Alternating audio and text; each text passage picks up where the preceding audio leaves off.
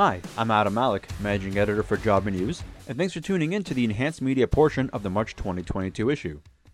Today, we feature part of our discussion with Jason Yurchuk, the incoming chairman for the Automotive Industries Association of Canada. For Jason, his passion lies in training, so here's a portion of our discussion around the topic.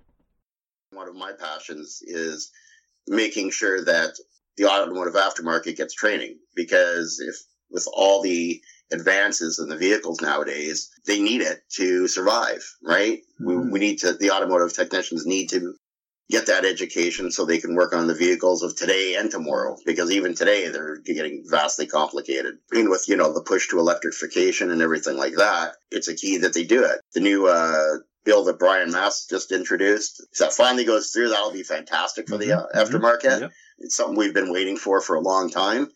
But even once it goes through, having access to the information is great. It's one thing, but you still need to be educated on how to do it.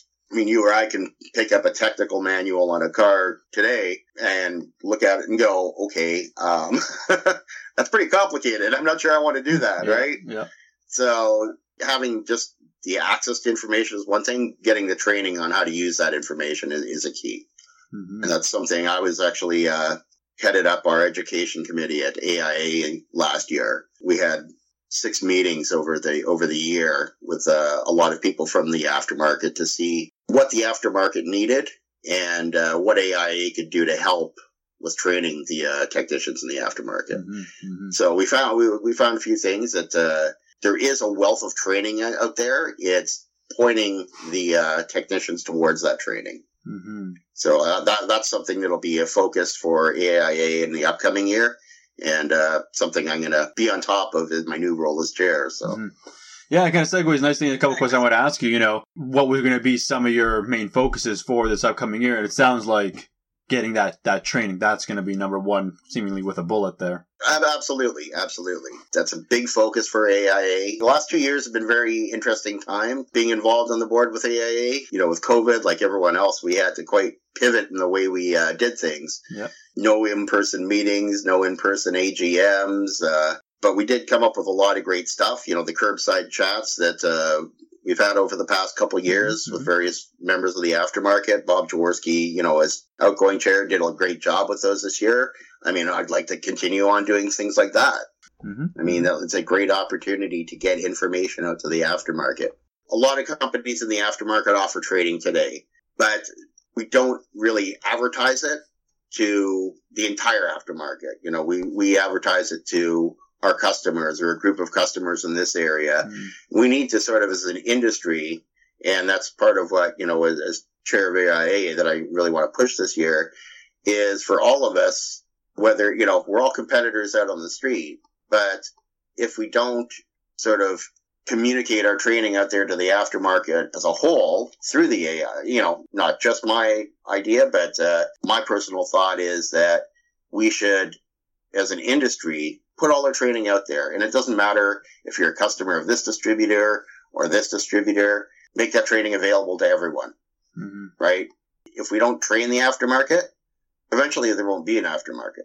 How do you want to keep getting information out there? Are we looking to go more in person, or are we supplementing the in person with these virtual curbside chats? I was just going to say, I think we're going to supplement. I mean, we are having our first live AGM in May this year, mm-hmm. in 3 years. So I'm looking forward to that. I kind of feel bad for Bob and Susan, our previous 2 chairs, is, they didn't have that opportunity to stand up in front of everyone. We did it virtually, but it's not the same thing, right? Yeah. But I am looking forward to that. Looking forward to Canada Night again, the education things we do at Georgian College, like all those meetings, doing those in-person things. I really enjoy that kind of stuff.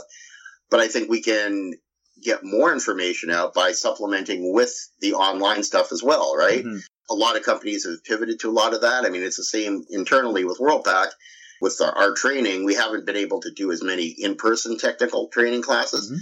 but we've had a wealth of online stuff. And now that we're going back to these in-persons, we're still keeping the online classes because they've been very popular, right? Because you don't have to worry about, I'm in Vancouver today and there's a class I want to take in Toronto. Well, previously, you don't have to register for the class, book a hotel, book a plane, Well, now I can go online and I can do that class from my office, from wherever, right? So maybe it's kind of, a blessing in disguise sort of thing. COVID was terrible, but it's kind of created this opportunity, right, to offer more or to give more information and be more present, I guess, in the industry. Is that fair to say? Yeah, it really has. I mean, I think it accelerated. Mm-hmm. I think we were going in this direction anyways. Mm-hmm. Not just in our industry, but I think in other industries as well. With the growth of the internet and everything that's available nowadays. I mean, when I'm doing work on my own cars, this is something don't know how to do. I can just type in, change control arms, 99 Ford Mustang, and I'll get 20 YouTube videos popping up on how to do the work, right? So there's a wealth of information out there in the internet, and I think that's going to continuing to be able to use a multi-phased approach to get information out is going to be key. Mm-hmm. Thanks again for tuning into the Enhanced Media portion of Jobber News for the March 2022 issue. We'll chat again soon.